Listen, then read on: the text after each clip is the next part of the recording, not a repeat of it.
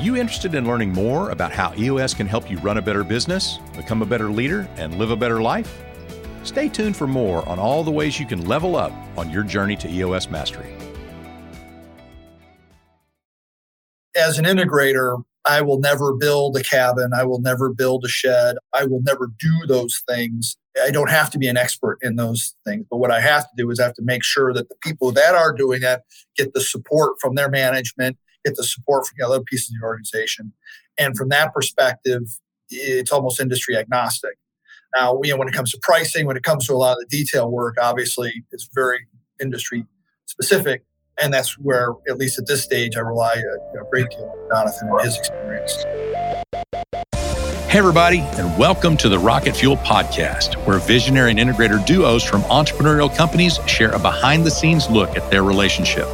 These amazing leaders blend their unique skills to create Rocket Fuel. I'm your host, Mark C. Winters, co-author of Rocket Fuel and an expert EOS implementer. Today, I'm excited to introduce George Bobbitt and Jonathan Ulrich. Jonathan is the CEO and visionary of Ulrich Lifestyle Structures, which started as a family business focused on providing families with the structure that allows them to live their dreams. After working in the family business from a young age, Jonathan has worked in a variety of roles in the family business and helped sales grow by 650% over the years. George Bobbitt Sr. joined Ulrich Lifestyle Structures in February of this year as the President, Chief Operating Officer, and Integrator. He served as an integrator and COO for CMIT Solutions, Inc. and spent 9 years in the defense and national intelligence industry before becoming an integrator. In this episode, Jonathan and George break down the challenges that come when a new integrator joins the team and how to find the right leaders for the seats on the team. We're starting the conversation by hearing about Jonathan's early experiences with the EOS process and finding the right integrator match. Here we go. The process was the most straightforward, the most simple, I think easy to grasp, a lot of support in books and et cetera. But in regards to integrators, so reading through your book that you and Gino wrote together made me realize that while I was reasonably okay-ish at doing some of the integrator tasks, it's not what really brought me joy. It's not my sweet spot. And so we set out on the process, obviously, of implementing EOS with you, but then also to hire an integrator. And my first time around, hired an incredible human being, great core values, but ended up with somebody who really was a lot more similar to my personality than to that of George's or to that of what really I need. Use Culture Index. I'm a 10300 enterpriser, and Chris was a trailblazer. So he loved to be in the limelight. He loved more the sales side of the organization, even though he had grown up in an ops world. And so it was ultimately, he and I looked at each other and said, we both love doing the same things and hate doing the same things, which does not make a great fit when you need a visionary integrator duo. So that was sort of my start with an integrator.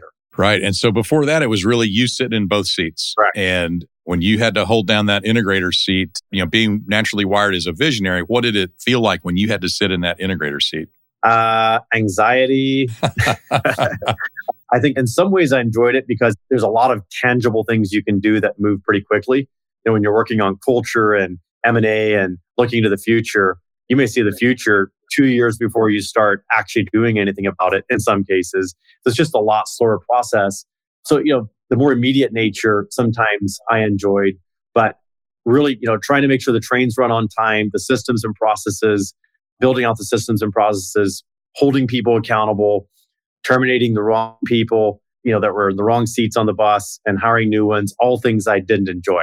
It's amazing because I can see, when George or somebody else doesn't do it, but when I'm doing it myself, it's a little bit different. That's right. All right. So you learned that you didn't, necessarily love sitting in the integrator seat, and you had somebody else sit in there and they were qualified and good and experienced and good core values and all that kind of stuff. But when you look at kind of what we call the two-piece puzzle piece, you guys had a lot of overlap. Mm-hmm. That's right. So we didn't have that nice fit together where we basically cover everything without too much overlap. So it turned out we were missing some things. So you take that learning and you go back out into the world and you look for somebody that can really do this integrator thing the way you need it done. And you find George. And, it turns out George and I actually have some history. George was with a firm that I worked with some years ago and played that integrator role. And so talk a little bit about your first conversation with George and what that kind of looked like and how you felt. Yeah. So first conversation was literally, we were looking at bringing in George as a consultant to fill in on a couple projects and even in the CFO seat. And my old integrator and myself looked at each other at the end and said, I think this is an integrator, not a CFO. And George's background was, as an integrator, as a COO, not as a CFO, but he had some finance experience. And the conversation was just very different, right? I mean, the easiest, most simple way I can tell you is it seemed that ironically, he loved doing all the things I don't like doing and respected and looked to the visionary to do the things that I do love doing, right? Which was different for me. Not that I did ever feel respected by my old integrator, but it was just this unique two-piece puzzle, as you talk about it, was very, very apparent from the first conversation. And so as we continued throughout the interview process and talked about the visionary and integrator roles, it became more and more apparent. Obviously we did the culture index survey, and George is if I'm a wide enterpriser, George is a very wide architect.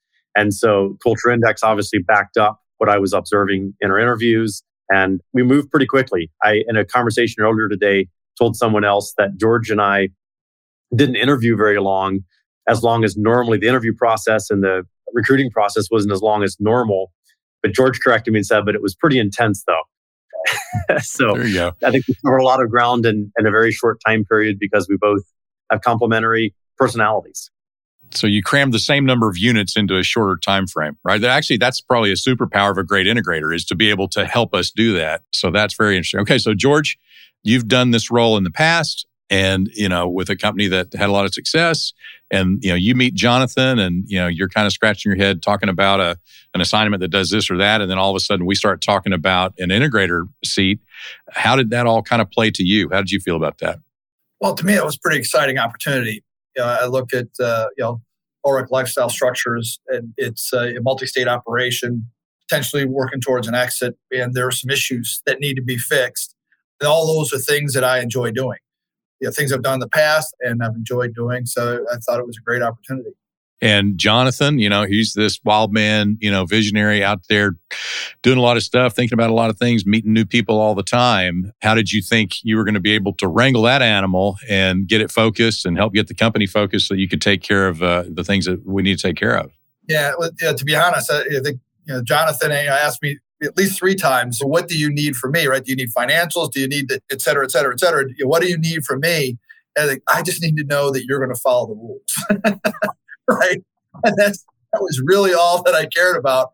And honestly, in my mind, the fact that he was working with you, Mark, told me that he was genuinely invested in following, the EOS process and following the rules. So you got to tell me what was it that Jonathan said? Was there something he said that was persuasive to you that he actually was going to, follow the rules, as you put it? Yeah, we just talked about the process that we would use going forward to stay aligned, right? Which is in track with what I would expect, and like I said, to me, a big part of it was that that he had made an investment in hiring you. As far as all the EOS integrators are concerned, right? You kind of go to the top dog, and that's a big statement. So to me, I knew, in our track record, you have been that referee between myself and the visionary before. And I knew you'd fall in that same role here if necessary. And Jonathan was already invested time and effort with you. So I firmly believe that he would follow the rules. So let's talk about that. Let's talk about the conflict that naturally occurs between a visionary and an integrator. Now, we're early on. I don't think you've called yet and said, hey, Mark, you need to come, pull us apart or anything like that. At least I don't remember that. So, but what does conflict look like between you two? So, George, let's say you've got to give Jonathan some news that he doesn't want to hear. How do you think about that? How do you approach that? Yeah, generally speaking, to be honest, I don't think I've really had any conflict with Jonathan yet. We're just entering the 4th month of our relationship. So that is yet to come. But my experience is it's going to be one of 2 areas. It's going to be that your organization can't move as fast as Jonathan wants it to move, or we're changing too frequently, right? And trying to corral that. The other is going to be making P&L decisions. Again, like I said, I have not run into these issues yet, but this is just from experience, right? It's making P&L decisions that aren't visionary's role. Right. So, Jonathan, what's your experience so far in terms of, and it goes both ways. Sometimes the integrator is the one who's got bad news. Sometimes the visionary isn't happy, whatever. And so they've got some things to say to the integrator. The integrator doesn't want to hear. What's your feeling on how this works differently with George than you've done it in the past? Yeah, I think the feedback is well received. And then I inspect what I expect and see follow through, right? Because George actually does love digging into the details, following through, whether it's a 2 or 3 week long kind of initiative, or if it's a big change that we're taking long term. And we have had some changes, obviously, with George's arrival. We've really turned over almost the entire leadership team in the last 4 months. So it's an exciting time for us, really top grading the team in order to go to the next level. So I think that drives a lot of engagement, but it causes us to have a lot of hard conversations, right? Because we don't want turnover if we don't need turnover. And I think a big difference is just George's ability to sort of cut through the BS and see what's really there with a person or a situation, and then be able to wrap his arms around it and make a change and move forward. So you talk about, kind of turnover in the leadership team level, and then I'm sure there's other, areas of the organization. What's been, when you think about the focus for you, the visionary, so George comes on, kind of in your short list of things that you wanted him to come help with or come fix, what was really the top of the list? What was the first things like, man, we got to go after this? Not specifically, but just kind of in a categorical description. Yeah, probably the biggest thing is just revenue conversion, right? Which is a lot of moving pieces. Work together with sales, our customers, because we're a direct to consumer company, and yet we're manufacturing, yet we're retail. We have to do marketing, we have stores, right? There's a lot of moving parts, and making sure those come together in such a way where we can meet our revenue targets, clearing out the really unnecessary processes that are keeping us from getting there, simplifying, streamlining, all those good things. And then the second item is just really ensuring that we have, probably the biggest challenge right off the bat was ensuring that we have the right person in the right seat to every single one of George's direct reports, right? It's incredible to see. Just earlier today, we were in an operational meeting, and the amount of issues that come from one person. And especially if you have two people, say sales and ops, a head of sales and a head of ops, or head of accounting and a head of sales, or whatever that may be, you get two functions that are not working together because you have two wrong people in the wrong seats. And so it's extremely impactful. And that's, I think, definitely our primary focus. We've got to, make sure the lights stay on and deliver revenue every day. But the big thing sort of happening behind the scenes is really ensuring the leadership team is 100% RPRS. A lot of leaders, including integrators, struggle with that, right? They'll say, or people will perceive that they're nice. They're too nice. And so they don't want to bring the thing up. They don't want to deal with the thing, whatever it is. But that's not free. And so when we let a wrong person or a wrong seat continue to be the situation, it generates a lot of friction, a lot of stuff that spins off into the organization that somebody's got to deal with. And so, George, when you think about that, what is it that makes you able to just kind of cut through all that noise and get right to, okay, here's the thing, we got to deal with it, and boom, let's go deal with it?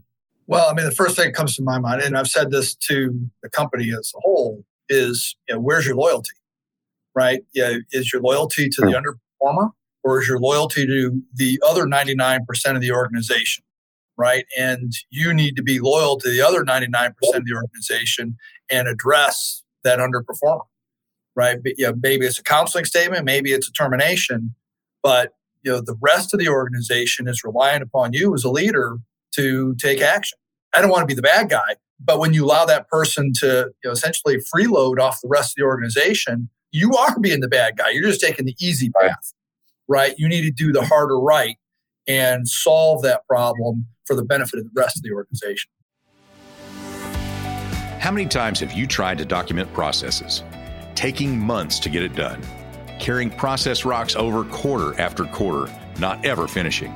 It can be difficult to get started with step 2 of the 3-step process documenter. So get started right away with Whale, the go-to platform to identify, document, and package processes all the way to followed by all. Whale, the fastest way to get your team aligned. Start for free at usewhale.io.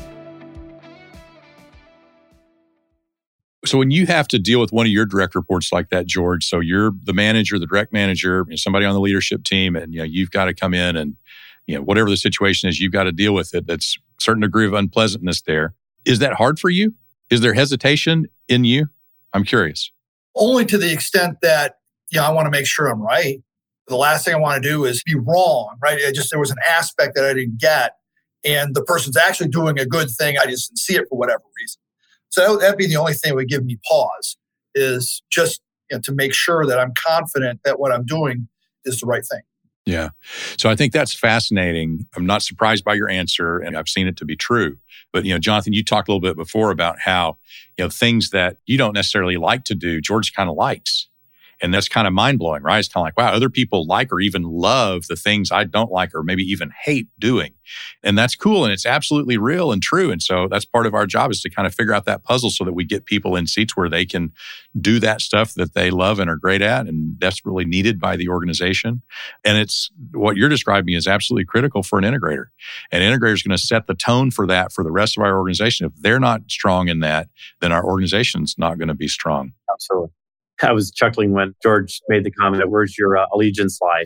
Because I think I probably had him. He mentioned that in, I think, his first day meeting with me on our same page. And I probably had him repeat it 20 times over the next week in various meetings. So yeah, definitely a huge thing I appreciate about George is, putting, EOS talks about this concept. Pat Lanzioni talks about this concept, putting the organization above myself.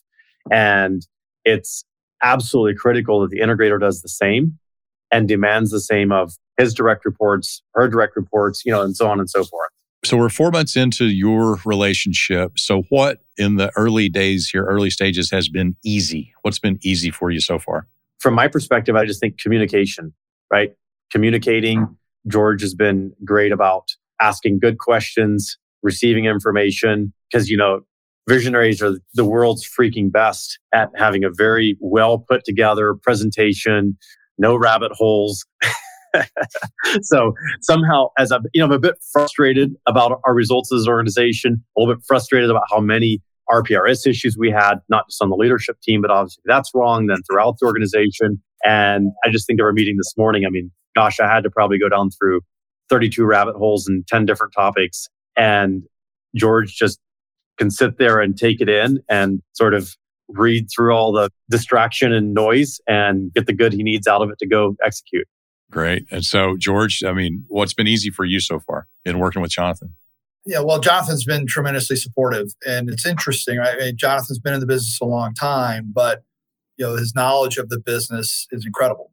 So, not only the organization, the company, but Jonathan's done, if not every position, almost every position in the company. So he has firsthand knowledge of how every role should be done. So that's an incredible resource. And Jonathan has been very generous with his time. Yeah, having support of that visionary is critical to set the integrator up for success. You bring up another topic there, George, just around experience in the industry. So this is a new industry for you, right? And what are you seeing? What are you feeling about how you sort of climb the hill in terms of getting up to speed enough to be effective in terms of the domain knowledge? Yeah. So, I rely on Jonathan, absolutely, and then other people within the organization. As an integrator, I will never build a cabin. I will never build a shed. I will never do those things. I don't have to be an expert in those things. But what I have to do is I have to make sure that the people that are doing that get the support from their management, get the support from the other pieces of the organization. And from that perspective, it's almost industry agnostic. Now, when it comes to pricing, when it comes to a lot of the detail work, obviously it's very industry specific.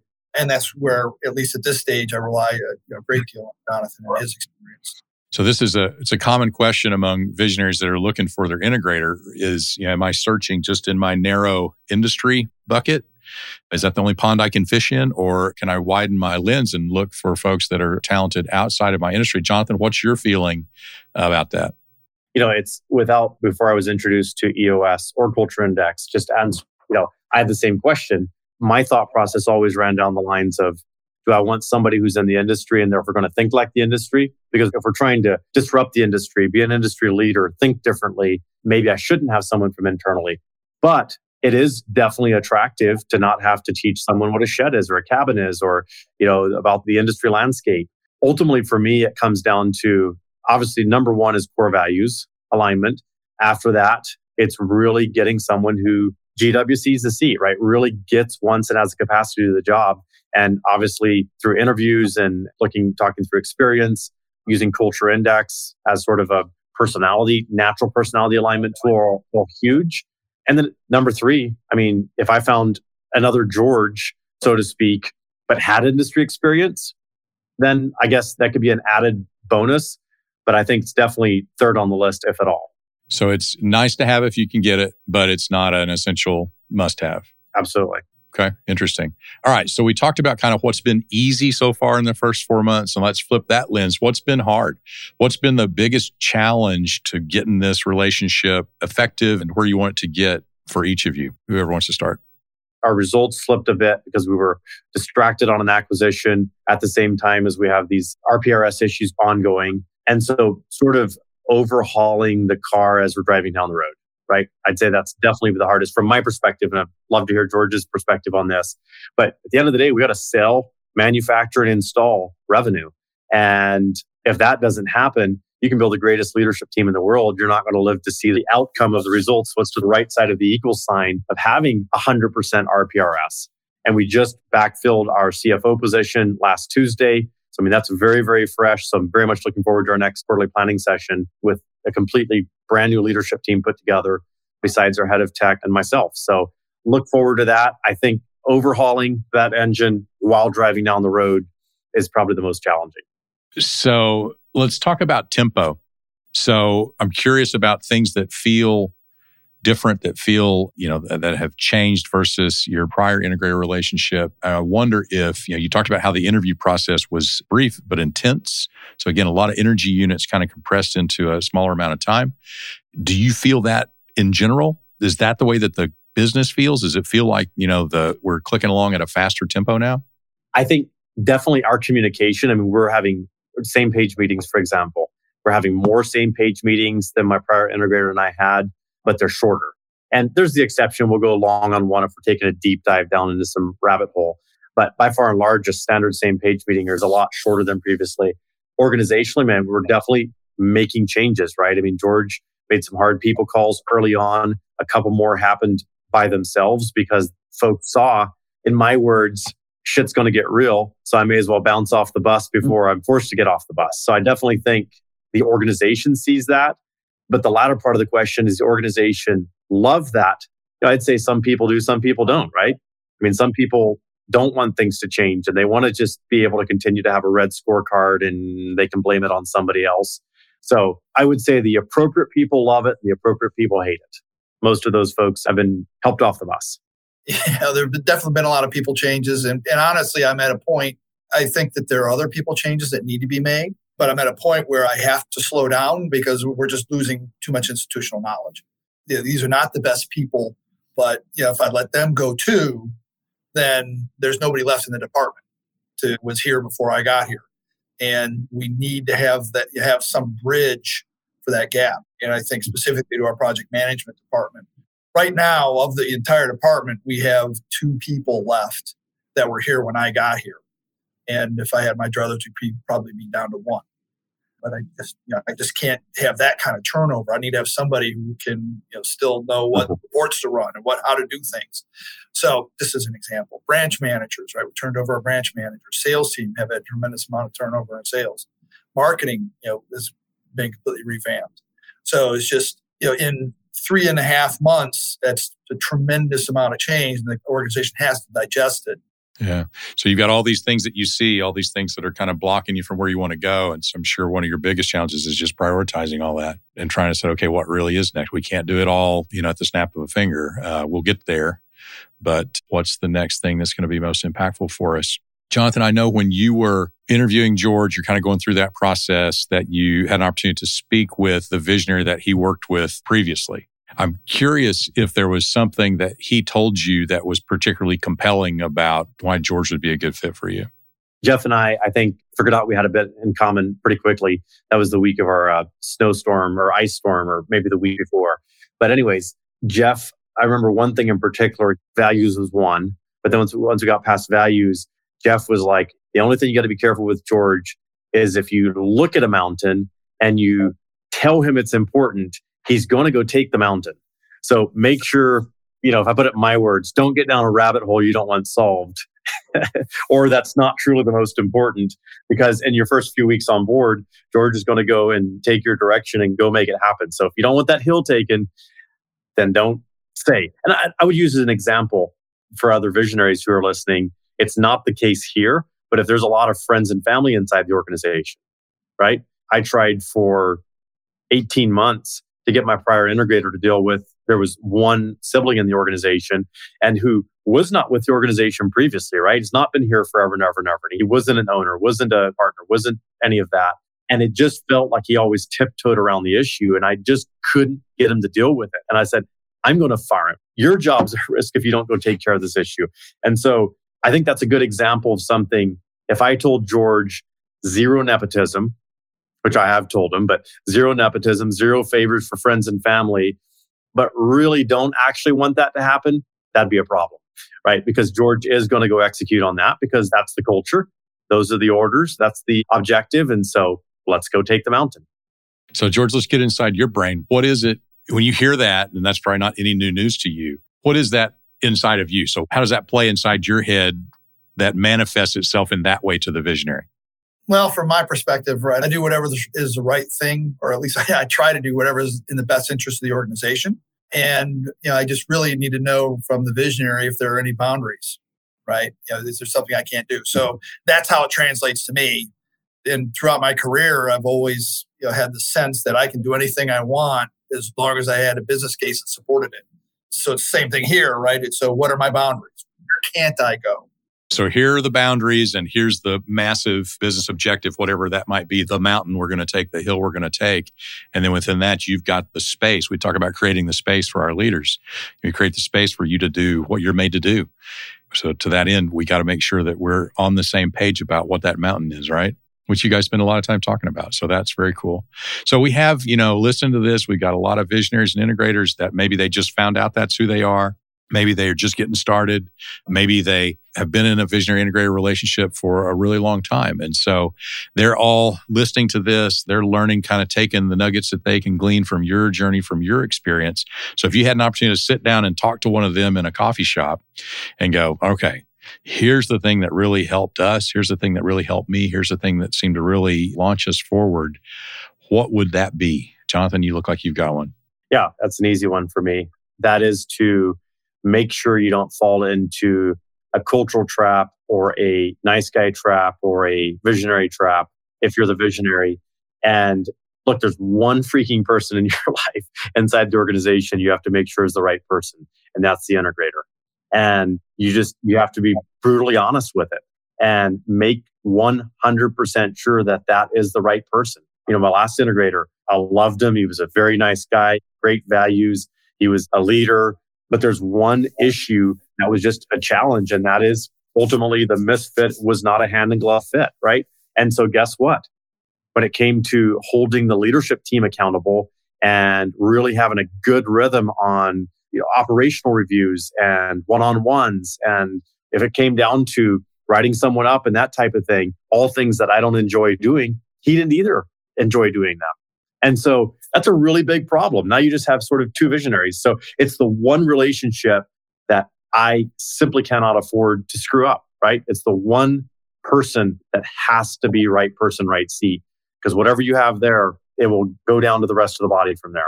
Quick follow-on question on that, Jonathan. So visionaries are listening.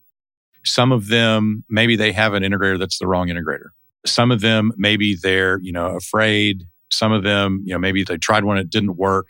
I've talked to some visionaries that have took them multiple integrators before they got it right. So you had one that wasn't the right answer. And so you immediately, backed in the pool and go again. Was that frustrating for you? Was there any part of you that said, you know what, maybe this thing doesn't work. Maybe I should just kind of give up on this. How did you process that in your own mind? Yeah, look, I think any visionary is going to have those thoughts, right? Because if you have the wrong visionary and therefore execution and accountability is not happening, at least you're not paying someone, right, that's supposed to be doing that. But for me, it was easy to think back to go back to our vision and traction organizer, especially on the vision side. Where do I want to be spending my time? Where are we going as an organization? And if we're going to go there, I can't be in both seats. It's that simple. And so then it's a very, very short-term answer. And, frankly, in my situation, I could have probably jumped in for 6 months and gotten a few things straightened back out, some basics, and then go again. But then I'm like, now I'm going to have to teach somebody, and they didn't build it and fix the problem. So I just chose to jump back in right away because I want our new integrator, I want George to get in, see those problems and fix them because he now has ownership of that instead of, hey, here's the ship and it's not real messy and it's working pretty good. Don't screw it up, right? Instead, no, let's get in and really look at the recipe, make sure it's right. Look at the systems and processes. Love that. And so I think very simply is think about if I was at a coffee shop with another visionary, think about what your real strengths are. What makes you come alive? What do you love doing? What do you think you could do until you're 90? And if those are integrator things, then maybe you're an integrator. But more than likely, it's either integrator or it's visionary, and figure out which one that is and then go do that. Love it. Love it. George, what about for you? You're sitting there, you're talking to somebody that's listening. What's the nugget of wisdom you have for them?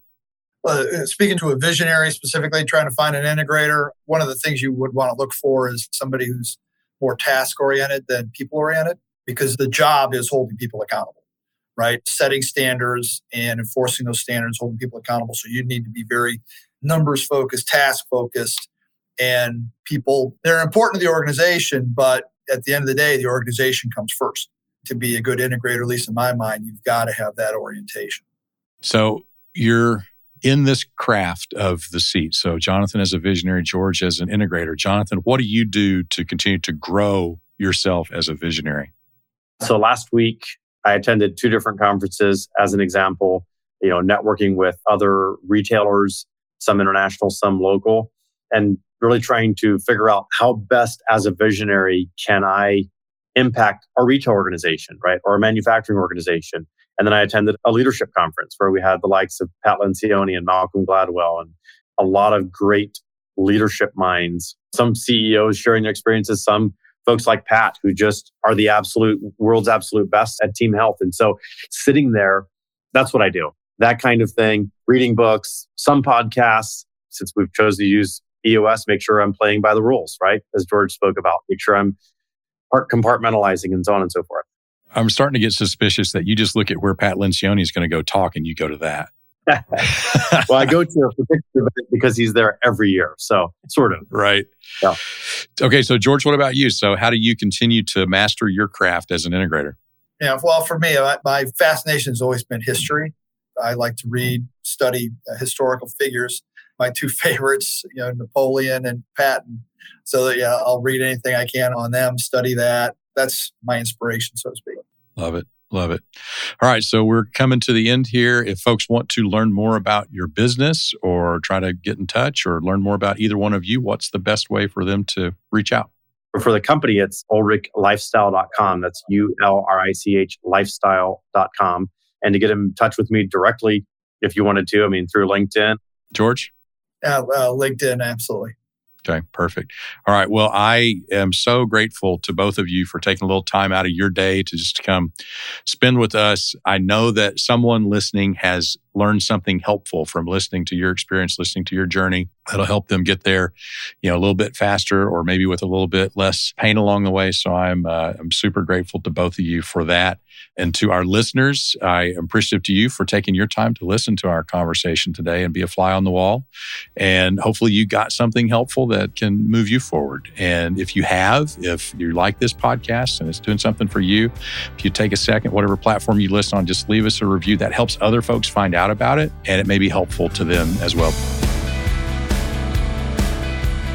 Hey, everybody. Okay, so great conversation with Jonathan and George, and hopefully you enjoyed that as much as I did, and you learned some things. Now let's go to the Rocket Fuel Toolbox, and let's anchor that conversation in the tools. So the first tool that really jumps out for me is the crystallizer assessment that gives you a sense of how much visionary you are, how much integrator you are, and the connector score that comes along with that helps you look at how much gap or overlap there is in your particular 2-piece puzzle. So again, think of the 2 pieces coming together. And if we're different, so we're complementary, so we just kind of fit together perfectly. That's what we're looking for. Between the two of us, we cover all the stuff. We don't have any big gaps, and we don't have an excessive amount of overlap. You heard Jonathan talk about in his previous integrator, they were basically a lot the same.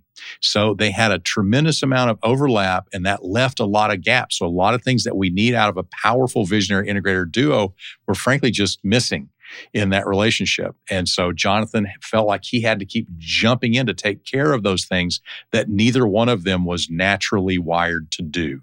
So again, a really important part of your process to take those assessments and use that crystallizer and the connector score, look at that gap and overlap, and make sure that we really fit together in a complementary way. Second tool that I want to talk about is really, it's the same page meeting in the context of a new visionary integrator duo. So George's prior visionary said to Jonathan, look, be careful, because if you tell him to go take that hill, he's going to go take that hill. So be sure you're really clear on what you want and you're aligned on the same page about it. So as George expressed it from his mind, he just needs to know what the boundaries are. Tell me where the fences are. Tell me where I can't go, and tell me what this big thing is that you're after, and then give me the space. Give me the freedom to really unleash my capability and solve the problems and do the things that I need to do to be able to organize everything and go make that happen and go take that hill. So that's a powerful capability of an integrator. Again, if we use the discipline of our tools, the same page meeting in particular, to make sure we're crystal clear, we're aligned, and we really want to go after that hill, then an integrator that's wired like that can give us a better chance than anybody of making it happen. Okay, so hopefully you enjoyed the episode today. I really appreciate you taking the time to listen. And until next time, go Rocket.